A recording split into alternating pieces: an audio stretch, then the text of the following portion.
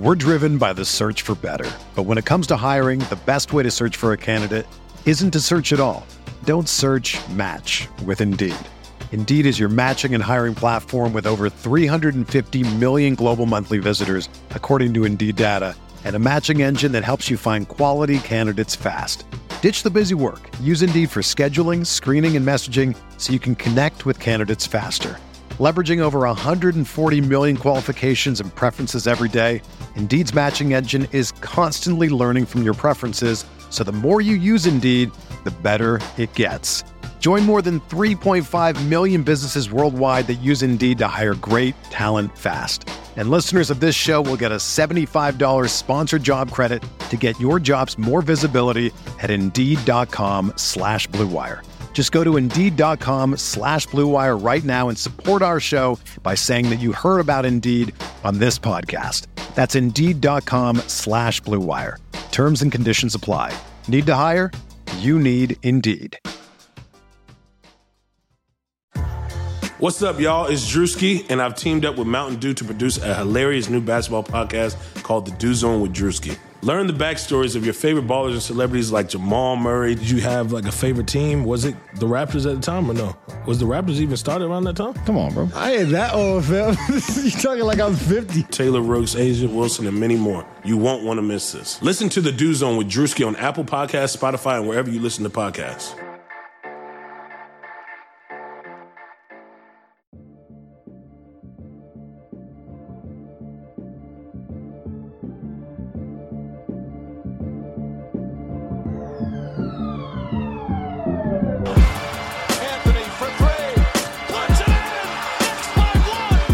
To be honest, I would put myself in the same category as D-Wade. Now Artest jumped over the scorer's table. Artest in the stands. This man was a bona fide scrub. He can't play. When I go to the writers to tell me who can guard in this league, I'll put a gun to my own head. Welcome to the RotoWire NBA podcast. It is Thursday, January 16th. Nick Whalen back with Alex Barutha. Alex, you were off last week. You were down in the heart of Texas, yep. I believe. You were taking in G League games on your own volition, VIP guest of the Austin Spurs. So before we dive into, I guess, the first big blockbuster trade of the NBA season, I need the full review on what it was like to be in the house at an Austin Spurs game. Solid 1,700 people there, I believe, was the official number. That's a lot more than I would have thought. No, it was actually really fun. I sat second row baseline for not really that expensive considering it's a professional basketball game. Got to see Keldon Johnson, Lucas Samanic, I believe is how you pronounce his last name. It was the first G League game I had been to, and it was pretty obvious like who the NBA players on the court were, or the guys who have clear like NBA level talent. Both of those guys being included. It was just a good experience overall. And like Samanic was pretty impressive shooting the ball. He has some pretty solid like spin moves and stuff like that he can go to. More athletic than I thought. Like he got his head over the rim on a fast break dunk. Keldon Johnson didn't really shoot much. He just went right every single time and tried to get to the basket. But he looked pretty good. I think he scored 21, 22 points. And then they were playing the Arizona Suns. No one really stood out for that team. What? That can't be right. I know. It was a close game, but like there wasn't anybody I like really that stuck out to me too much. Trying to check out their roster as we speak here. I mean, did they have Jalen McHugh? He wasn't there that day. Oh, that's rough. But the point guard who got the start was like one of the fastest guys I've ever seen. But I think he's like 5'10", generously. Oh, is that Harper? Yeah, I think so. Was unbelievably fast, and but yeah, no, it was a fun experience overall. Getting to sit that close and see everything like that.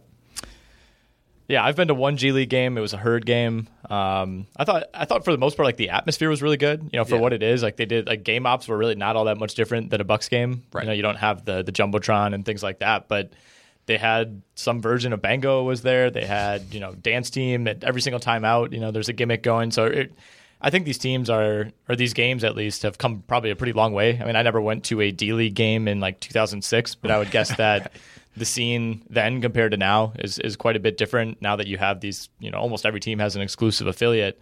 But I'm looking at the Northern Arizona roster, and yeah, it's pretty bleak. Not even a lot of guys that you'd really recognize, if you follow college. They have Odiasi, who's a key player for that Texas Tech team last year. And Tariq Owens, who was also good. Yeah. He looked fine, but he was just basically like setting screens and getting rebounds, and he didn't even really stand out doing that, so I'm not sure what his future in the league is going to be. There may not be one. I hate to break it to you. But I mean, that really, like, even though there's a huge drop down from the NBA to the G League. I mean, so many guys who go down there for a rehab stint or, are guys who just kind of bounce back and forth. Like, Josh Jackson, for example, objectively sucked in the NBA and has been dominating the G League for the Memphis Hustle. There's a big jump there, and it is kind of wild to see some of these guys who are really, really good college players like Jared Harper, be good to average in the G League when there's still another giant step to make to the NBA. So as I alluded to, we had a massive trade. I wrote the entire office shut down. Our servers were overloaded. There was smoke coming out. My computer just blew up right in front of me. Right as the Atlanta Hawks traded for Jeff Teague, who, of course, began his career and played the bulk of his career in an Atlanta Hawks uniform. They get Jeff Teague and Travion Graham from Minnesota in exchange for Allen Crabbe. Why did this trade happen? I don't know. I read Kevin Pelton, who always does a great job at ESPN of getting trade grades up right away. I read his article, which came out like 45 minutes ago on this one, and he gave the Hawks an A, which I think is probably fair. I mean, everybody involved in this trade is an expiring contract. So you flipped a guy in Allen Crabbe who is kind of like one night he'll play 10 minutes, then he'll not play the next 3 games, then he'll randomly play 25 minutes, then he'll sit out the next 4. Like, he wasn't providing any value for a team that has a lot of guys like him, just a lot of wings. A lot of guard/wings, and they bring back somebody in Travion Graham who's not as good of a shooter as Allen Crabbe, but at least a similar body, to kind of fill that spot. And then you get by far the best player in the deal in Jeff Teague, who, moved to the bench in Minnesota. He said it was his idea, but it didn't really seem like that was going all that well. They've kind of cratered without Karl Anthony Towns, and yet they're still only like 3.5 games out of the 8. So Minnesota is still very much in it, which makes you wonder, why did Minnesota do this deal? It's not like they have a glaring need for an Allen Crabbe type, at least on the surface, and you're dealing arguably like your 3rd or 4th best player to get someone like Allen Crabbe. And again, both players expire. So you're kind of dealing expiring for expiring. It's not a salary dump by Minnesota. Pelton gave the Timberwolves a D and essentially said what I'm saying now. He's just like, I don't understand this. Like, why would you do this trade? And I think maybe the explanation is, as Kevin O'Connor of The Ringer tweeted out, maybe there's the expectation that this is just the first step in something bigger. And I think I'm willing to give the Wolves the benefit of the doubt here, because if that's not the case, this really makes absolutely no sense.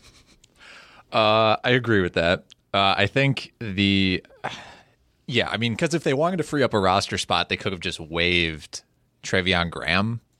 You know what I mean? Right. Like, they could just, or just get a 2nd-round pick from anyone for Jeff Teague. You could maybe even get a heavily protected first from a certain team for Teague.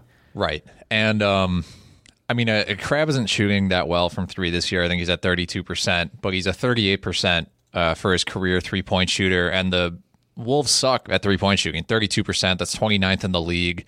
So I think anything they can do to boost that is probably good.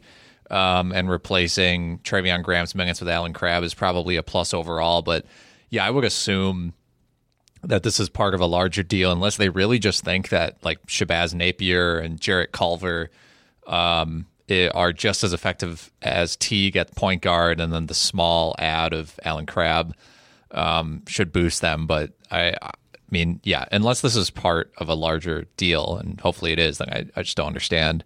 As an isolated deal, I just feel incredibly neutral about it.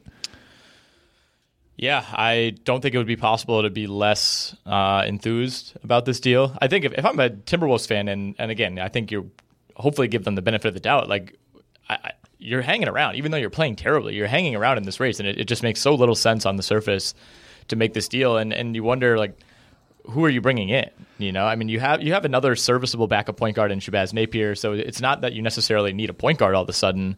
And Teague, like I said, wasn't even starting. But, you know, if this is the first step in another deal, you can't imagine that it's something too groundbreaking, right? Yeah, I mean, I don't know if it was Kevin O'Connor. I saw the name Aaron Holiday get mentioned. Yep. But you would assume that if you're trying to trade for Aaron Holiday, that might include Robert Covington. And then if you're trading Robert Covington, that's still a downgrade. So are you tanking? Like, are you rebuilding now? I mean, and I don't know this for a fact, of course, but you'd think Indiana might want Jeff Teague back for Holiday, right? Just to give you a guy who's, you know, I mean, this is a team that's firmly in the playoffs. Yeah, like Teague and Covington for... Right. Yeah. Teague, I mean, he's played for them before. He's from Indianapolis. I mean, I think it would make a lot of sense to kind of just have him fill the Holiday role for the rest of the season and then readdress it when he's a free agent this summer. I saw Dennis Schroeder as a name get thrown out. I think that kind of makes sense, but I also don't know what the Thunder want to do as a team right now because they are playing so well. Even though they lost to the Raptors last night, I don't think that's going to stop them from, you know. Yeah, I mean, if they're giving up Dennis Schroeder, that's kind of the, you know, not that Dennis Schroeder's a star, but I mean, he's been good for them this year, and that would be kind of the antithesis of a team that wants to stay in the playoff race. And like, who are you bringing back? I guess if it's Covington, maybe that makes some sense. Sure. Yeah. But I think you're kind of creating another hole there because then, I mean, Schroeder's been your sixth man and kind of your second He's been or your good third for guard. them. Right. Yeah. So, like, I mean, all of a sudden then you have a pretty big hole at guard for a team that has kind of a lot of those Terrence Ferguson, Hamid Diallo, Deontay Burton, Abdel Nader types of guys who are solid, but not necessarily guys you want like primary ball handling or creating shots like Schroeder does. So, yeah, it's really tough to say what this is exactly, and hopefully we'll get some more clarity before we're finished recording here. But I would expect that Minnesota has something else up its sleeve. Dan Wolken of USA Today notes that in 2016, Atlanta traded Jeff Teague for the draft pick that became Taurean Prince. 3 years later, last season, they traded Taurean Prince to Brooklyn for 2 draft picks and Allen Crabbe. They have now traded Allen Crabbe 1 year later for Jeff Teague. I don't really know what to make of that. People were really high on Travis Schlenk after the Trae Young pick and the trade that led to it, right? And they're building the Warriors East, and they have their Steph in place. Now they just need their Klay. Oh, they have Kevin Huerter. He's the second coming of Klay Thompson. That's kind of unraveled, I think, a little bit. And I don't think this team is quite as bad as the record would indicate. What do they have, like 9 wins right now? They've had some injuries. They had the suspension with Collins. But, I mean, they're still far, far from contention and extremely far away from being that team that we thought could win like 35 games and maybe be the 8th seed. I mean, they are, I think, they pretty much did the process. Yes. And they still are. And for some reason, it's cool when the Hawks do it because Travis Schlenk used to run the Warriors, but it wasn't cool when Sam Hinkie did it because he was a nobody. And I mean, this team is clearly built to lose. Like, coming into the season, some people had relatively high expectations for the Hawks, or at least were willing to entertain the idea that they might win 30-plus games.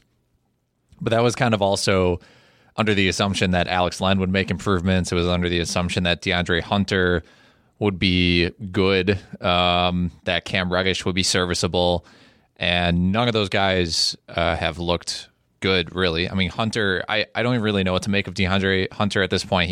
He's probably more of a long-term role player option, but like that's the exact same kind of player that Taurean Prince looked like he was going to turn into. And then once they thought like, oh, they dumped him super quick.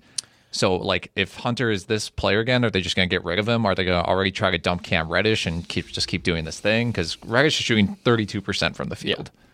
32%. Yeah, I think something to remember with the defense of the Trae Young deal, even when it looked really bad last year and continues to look worse, is that, well, we didn't trade Luka Doncic straight up for Trae Young. It was Trae Young and this extra pick in 2019, which of course became Cam Reddish and this 2019 draft is horrible so far and really, really bad. And like one of the worst drafts, I think, halfway through the year that we've ever seen.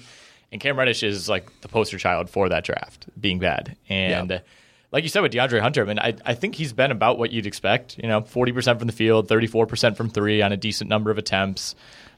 He's defended well, 12 points a game. I think he's been about what you'd expect, maybe a little less efficient, and it's tough to judge when you're playing on this type of a team. But that's a guy that I think you're really happy if you get with the 15th pick, not the 4th overall pick. Right. And you do have to adjust for the level of talent in that draft. But I would have liked to see them, when you have 2 picks in the top 10, especially in a class like this that was really heavy in the top 2 and then kind of a crapshoot after, like take some more swings. I guess Cam Reddish was kind of a swing, but to take DeAndre Hunter that high, I get the pedigree. I know he was a great player in college, but he's 22 years old already, and like you said, he kind of is the same player as Taurean Prince, and I don't know. And this is not news to anyone who was evaluating him coming out of Virginia. Like his ceiling is not that high. Right. I mean, it's hard to know how much stock to put in some advanced stats when a team is so bad. But I was under the impression that Hunter was supposed to be a great defender. He has the worst defensive rating on the Hawks. He has the worst VORP on the Hawks. Obviously, both talking VORP, baby. Talking VORP. Horrible signs. Yeah, I don't know. I mean, if the Hawks are just going to keep cycling like these, guys, you have John Collins, you have Trae Young, and beyond that, I mean, obviously you have some confidence in Kevin Huerter, but I mean, what's he? You're just hoping he stays a 40% 3-point shooter for his entire career and can take 5 to 10 threes a game. Yeah. And that is probably good for the 5th best player on a title team. I'm still in on the big hurt. Like he's good. His last 8 games, he's at 18 points a game, 7 rebounds, 4.5 assists, 1 steal, 49% shooting, 51% from 3 on 6 attempts. So I think with him, like he's had the injuries and whatnot, like he's fine, but at the same time, right, he's not Klay Thompson, and I think he could be your 4th best player if your top 3 are really good. But yeah, he's not. I mean, I would say, I guess for this team, he's probably a quote unquote foundational piece, but he's not a top 3 player on a title team right now. At least he's not on that trajectory. Although, I mean, last game 23, 15, and 8. That's the thing, is like he does have these games every now and then where you're like, wow. I mean, it's not sustainable night to night, but when he's on and when he's healthy, I think he's still a really nice piece for them. I agree. Support for this podcast comes from U.S. Bank. If you're looking for a credit card that fits your lifestyle, look no further. U.S. Bank has credit cards that make every day rewarding, no matter what you're into. Feeling hungry? Check out the U.S. Bank Altitude Go Visa Signature Card. Earn 4 times points on takeout, food delivery, and dining. And get 2 times points at gas stations, grocery stores, and on streaming. That'll keep your wallet and your mouth full. Big spender? The U.S. Bank Visa Platinum Card has a low intro APR for large purchases or balance transfers. And you call the shots with the U.S. Bank Cash Plus Visa Signature Card. Choose 2 categories each quarter. Earn 5% back on your first $2,000 of eligible purchases from those categories. So don't just get a credit card, get the right card to make every day more rewarding. Cashback, merchandise, travel rewards, and low intro APRs are waiting. Learn more at usbank.com/creditcard. The creditor and issuer of these cards is U.S. Bank National Association, pursuant to a license from Visa USA Inc., and the cards are available to United States residents only. Some restrictions may apply. Member FDIC. I've asked you this a few times, I think, this year, but with the way that this draft class has kind of vacillated week to week, it is kind of interesting. How would you redraft the top 5 right now, giving everything we know, and Zion included? Redraft the top 5. I think Zion would still go number 1. Yep, I think so too. It's hard to say right now, but yeah, he would still go number 1. Morant would definitely still go number 2. He's looked way better than I anticipated. He's been incredible. Was not expecting him to shoot 40% from 3. His passing has obviously been out of control. That was probably the part of his game people expected to stick. Out of Barrett, I mean, he might. I don't even know where he goes. DeAndre Hunter, don't know where he goes. I could see Hachimura still kind of going around like that 5 to 10 range. Definitely Brandon Clark would go. Brandon Clark could go as high as 5, I think, so far. He goes as high as like 3 if you really wanted to make that case. That's true. I think it's Williamson and Morant 1-2, and I given what we've seen from Morant and the concerns about Zion, I know he hasn't played a game yet, and we should say he's going to be back in 6 days, so we'll maybe have a better answer then. But just given the injury concerns, there is a case to be made that you could just take the stability, I guess, that comes with Morant. And like you said, the fact that he's a 41% 3-point shooter is huge as a rookie. So I think it's those two, 1 and 2. Darius Garland's actually looked pretty good over the last month. I think if you're the Cavs, you feel pretty good about taking him 5, especially with how these other guys have looked. PJ Washington is probably right around that 4 or 5 range. The thing with Clark is he's just, he's so old that there's not a huge ceiling for him. But again, with how this class is shaping up, like if you're, I don't know, a team like Minnesota or Phoenix who took Cam Johnson, it's like I think you'd wish you probably took Brandon Clark with that pick. I think some teams are probably still high on Thibault. He's not a top 5 guy for me, but he's somewhere in that 6 to 10 range based on what he showed defensively. And then the other guy I think is Tyler Hero. Who, he probably jumps up to somewhere in the 4 to 6 range for most teams. And we're not counting Kendrick Nunn. No. Obviously, we're not counting Devontae Graham, who did play last season. And I know Nunn didn't play, but he's not technically a member of this draft class. Yeah, Hero looks good. He's just about to turn 20, basically this week or next week. Yep. His defense might be a problem for his career, but you're getting a guy already who at this age can launch 5 threes a game at 38%. But I don't know. It's weird because the more we've seen so many players in the league be able to shoot 38% from 3 that I'm not really sure what it means anymore when a guy can come in his first year and hit that mark. Is that really as good as it used to be? But he obviously, he got some comps to Devin Booker. He can maybe develop his passing a little bit. If he can turn into a 6-man, a high-level 6-man kind of Lou Williams, Devin Booker type guy, he'll have a really successful career. And that's not necessarily a guy you want to draft top 5, 6, 7. But at the same time, in the context of this draft, I think you have to consider it. Yeah, well, I think with Hero, if he turns out to be a really good 6-man, I almost feel like that's kind of his floor right now. Doesn't have the highest ceiling either. There's kind of a condensed range of outcomes for him. I don't think he has perennial all-star written all over him or anything like that. But 3 games into the year, Miami was already calling him untouchable, in any trade talks. And I don't think that's necessarily the case. I think for the right price, they would certainly include him in a deal. But I think they have higher hopes or aspirations for him than just a 6-man. Come prop up on Thrive Fantasy this NBA season. Thrive Fantasy is a daily fantasy sports app for player props. They've eliminated the need to do countless hours of research because they only ask you about the top-tier athletes in a respective sport. Choose 10 out of the 20 player prop options to build your lineup. Each prop has a fantasy point total associated with the over or under based on its likelihood to occur. The more points a selection is worth, the riskier it is. Rack up the most points to win a share of the prize pool. Thrive has over $2,000 guaranteed daily in prizes for its NBA contest alone. You can use our promo code RW, that's capital R, capital W, when you sign up today, and you'll receive an instant match up to $25 on your first deposit. Download Thrive Fantasy on the App Store or Google Play Store, or by visiting thrivefantasy.com. Sign up and prop up today. I want to talk a little bit about the East, just kind of framing it around the Nets and the Sixers, who are kind of moving in opposite directions. Brooklyn has been kind of on this slow fall from that 4, 5, 6 range, now down to 8th behind Orlando, which won in LA last night. Brooklyn, of course, got blown out by Philly, a game that they led going into the fourth quarter and just collapsed. And that, of course, led to Kyrie openly criticizing the roster. And I think he named 4 or 5 guys who he liked and then just said, yeah, we basically could improve the rest of the roster. And you can read into that what you want. But the one thing I noticed is that he named himself, KD, DeAndre Jordan, of course, Garrett Temple, and Temple's a real one. Yeah, Spencer Dinwiddie. Did not name Jared Allen, which I thought was interesting. Well, that was kind of the slight the whole year with them getting DeAndre Jordan, right? Was that clearly KD and Kyrie, for some reason, do not like Jared Allen. I don't know, man. The Nets, they're in a weird spot. They are they've had a negative strength of schedule and they have a negative net rating, which is not a good combination. They're 18 and 22 right now, playing a pretty cake schedule. So yeah, they're 5 and 9 when Kyrie plays.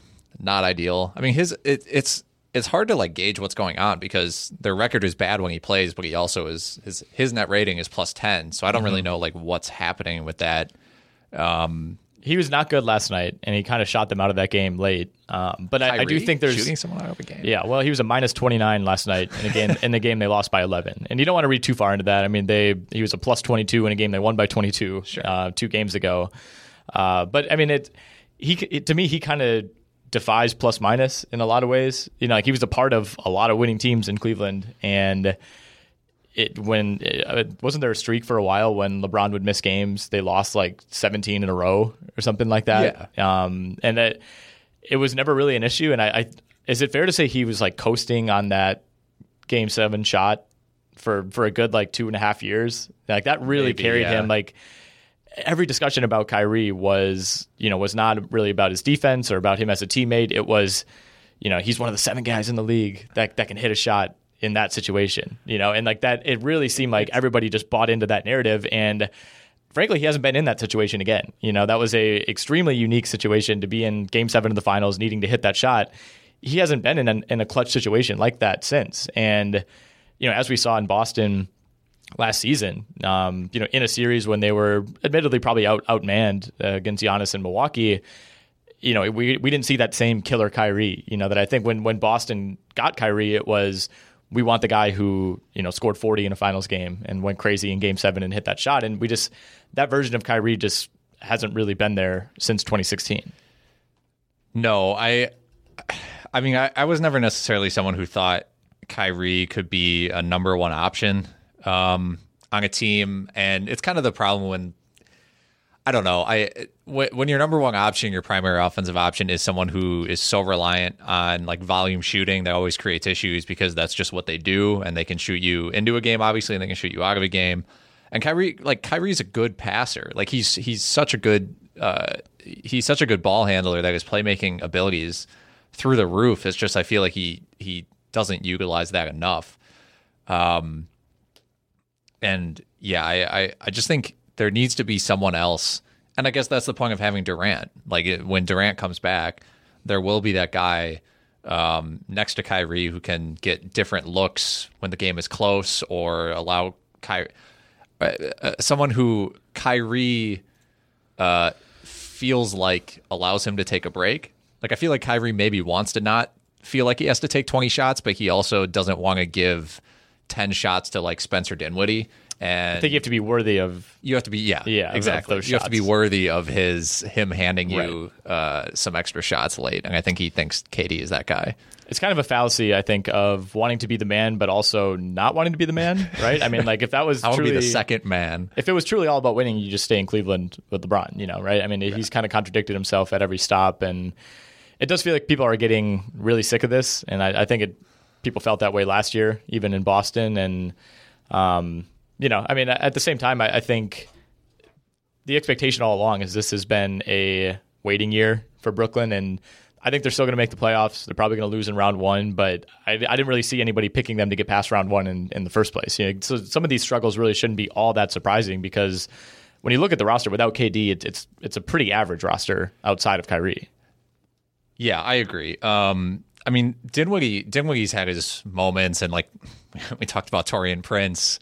Karis LeVert, like if Karis LeVert can find a way, to get to round back like and reach his potential, that obviously like it increases the ceiling of the Nets dramatically. But I was looking this up.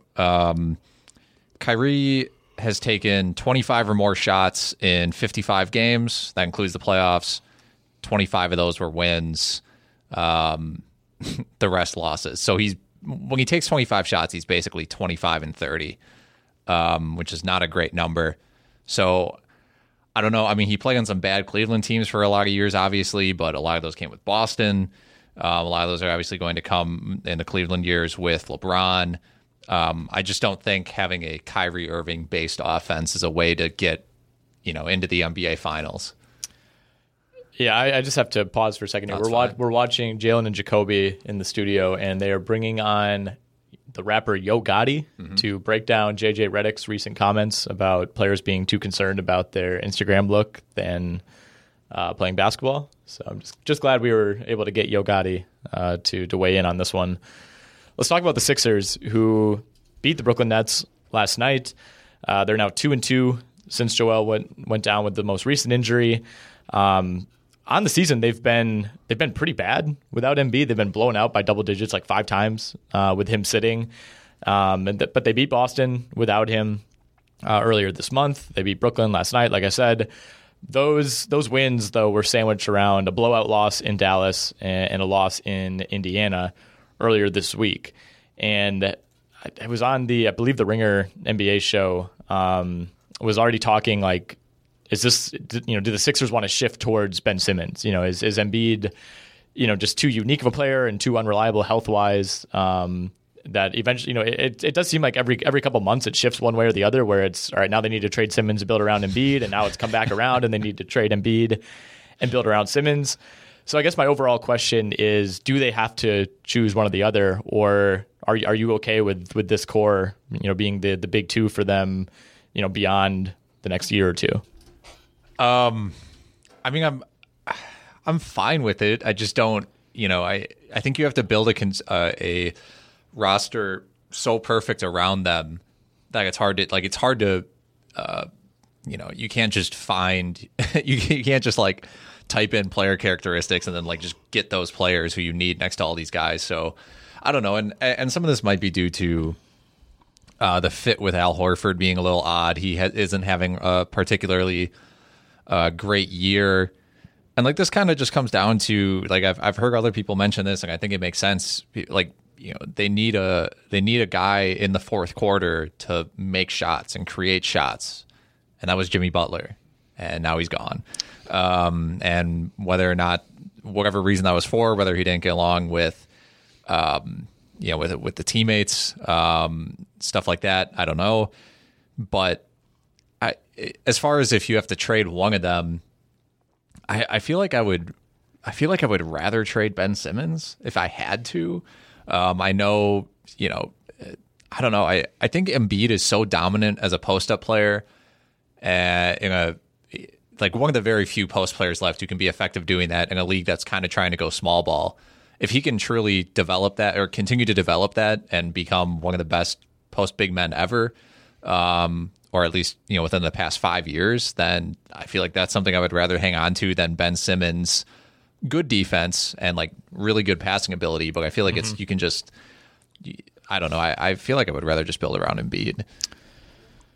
Yeah, I mean, without the health concerns, I think it's pretty easily Embiid. The health concerns are something that, that's I think what the real kicker is here, and what makes this kind of an interesting debate. And I mean, the fact that Simmons, I guess, has had his health concerns of his own. I mean, he did miss his entire rookie season, but he really hasn't had any issues since then. He's younger than Embiid. He's only 23. He's leading the league in steals this year. There hasn't been a ton of progression, of course, in the rest of his game. I mean, his numbers are shockingly similar from last season to the season before to now. Yeah, the thing is though, like Ben Simmons' numbers don't really like increase when Joel Embiid goes away. Like when Embiid's off the court, when Joel Embiid doesn't play, Ben Simmons doesn't like step up and like step into this number one role. Like his usage actually declines by a percentage, and he averages, like 15, 9, and 8 with Embiid off the court. It's not like he's coming out here and stepping up.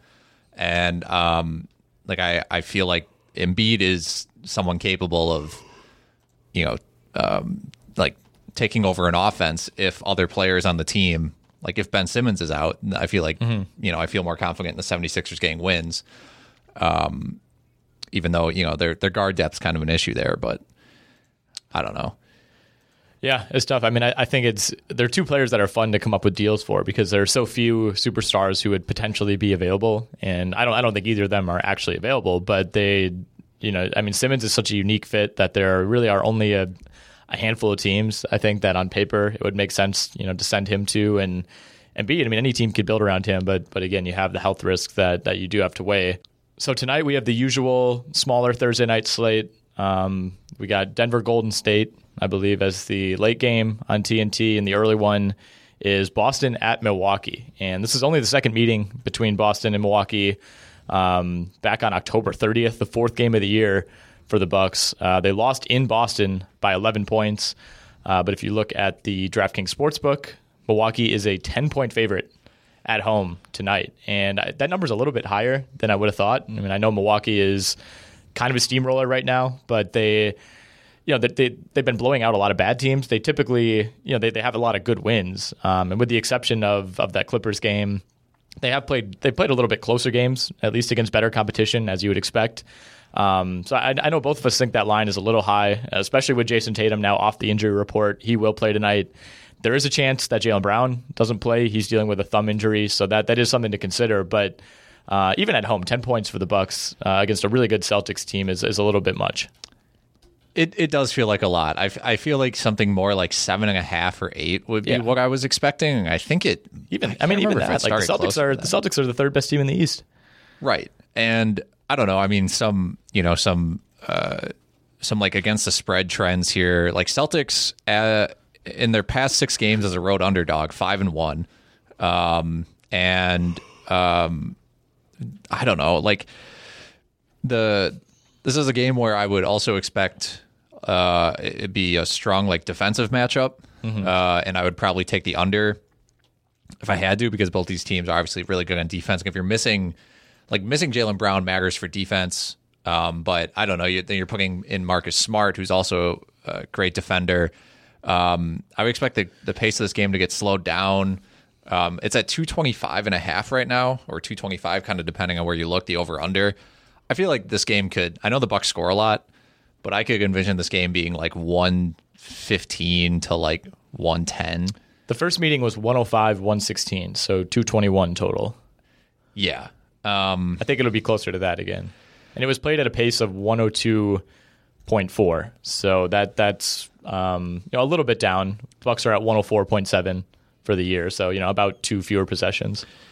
This says the under is 4-1 in the last 5 meetings in Milwaukee, so that's obviously a good trend there. But yeah, I don't know. 10 seems like a lot. I know the Celtics haven't been as good lately, but I still believe that when they're mostly healthy.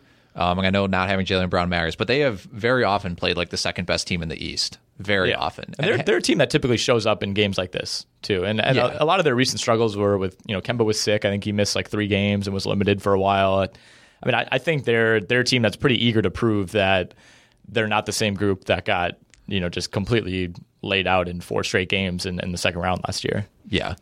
But yeah, I'm actually going to be in the house for that one, going with my dad as his Christmas gift. So that should be a lot of fun. But I'll report back on my findings. What I do want to close out with is a rec basketball etiquette, I guess, question. Okay. So the other night I was subbing for a team, and we were going up against a pretty rowdy bunch. Guys who I think were younger than us. It was very clear that our team, I think it was one of my buddy's teams. He had several guys gone, several of their regulars.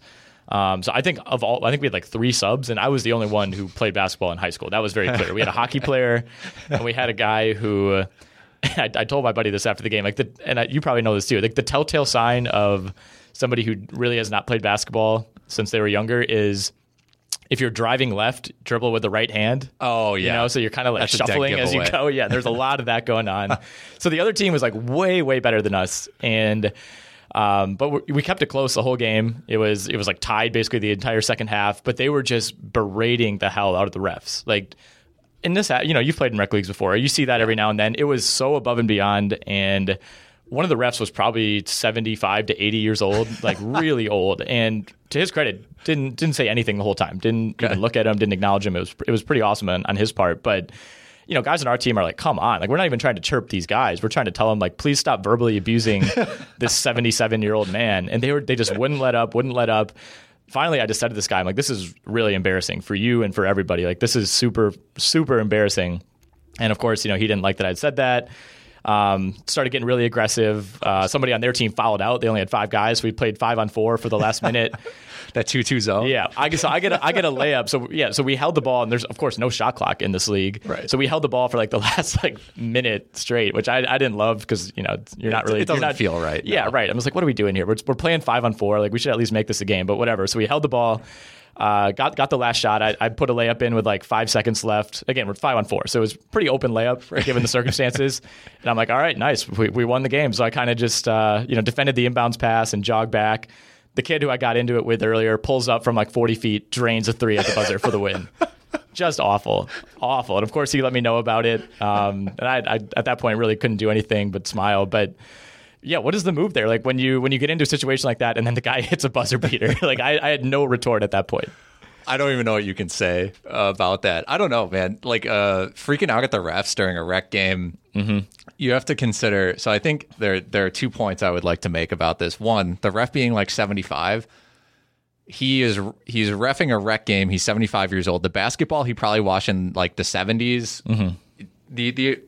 Do you know how hard you have to probably hit somebody for him to be like, that's a foul? Well, it's rec league, and it's the other thing too is it's running clock. So I don't want there to be fouls. Like I will happily, like if I get fouled, I'm like, just give me the ball, shoot these free throws, because you're wasting a minute and a half of a game that you're on a 40-minute running clock. So I mean, everybody's there to mostly get a workout in. You don't want to waste it just shooting free throws and lining up for out of bounds plays. That ref is in like, I want to go home. And I'm not calling a foul unless it's Bill Laimbeer status territory. So that, and plus, like, I don't know, like you can just like say something to the ref. But this happens in every level of basketball, where some people like they'll scream and freak out at the ref, but you could just walk up to them and be like, "Why is that not a foul?" or this or that. Oh, directed at the players. Like if you think we're selling these fouls that this guy's calling, like directed at us. Like it was just absurd. I felt so bad for the guy. And 2 other details that I left out. So one, I think I was on the sideline at one point, or when I was, kind of letting that guy know that it was embarrassing for him. The scorer guy leaned over to me and he goes, "Yeah, that guy's actually a head football coach in Madison at a school in Madison," which was bizarre. The player who who looked like there's no way he was any older than 30. And I was like, "Well, what's their record?" Or what was their record this past year? And the guy just looked at me and was like, "It wasn't good." So that was shocking. The other detail was the number 2 offender behind the guy I talked to, the guy who was chirping the ref the second most, was wearing a Dennis Rodman Bulls jersey. Like you cannot show up to a rec league game in a Dennis Rodman number 91 jersey and then expect to get called. Like, how do you think you're representing yourself? You should be mad if there are. I don't. That's like showing up in a Sprewell jersey or like a stretched out Ron Artest number 93 Pacers jersey. Like you just lose all credibility at that point, especially with the refs. So I thought that was it was a really tough way to end what we thought was going to be just a fun night of basketball, and to lose on the buzzer beater was just a huge slap in the face. If you're wearing a Rodman jersey and you get hacked going for a layup and the ref calls a foul, you should get mad at the ref and be like, do not call that. That is not right. I did not get fouled. Dennis Rodman wouldn't want that called. Yeah, right. Yeah. Do I have a concussion? Am I bleeding? No foul. All right, we'll wrap this one up here. Shannon's out in Vegas right now for the FSGA conference, so I guess we'll find out if he wants to record an episode tomorrow. It might just be you and Ken.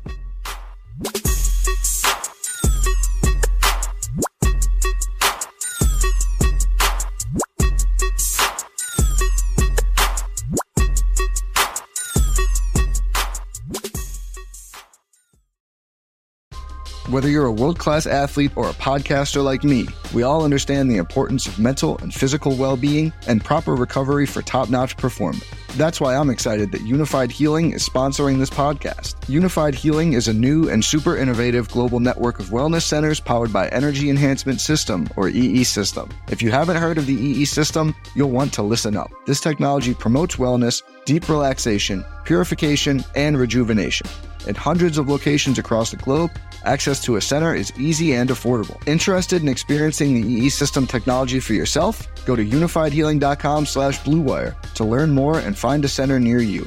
That's unifydhealing.com/bluewire. No material or testimonials on the Unified Healing website are intended to be viewed as medical advice or a substitute for professional medical advice, diagnosis, or treatment. Always seek the advice of your physician or other qualified healthcare provider with any questions you may have regarding a medical condition or treatment and before undertaking a new healthcare regimen, including EE System.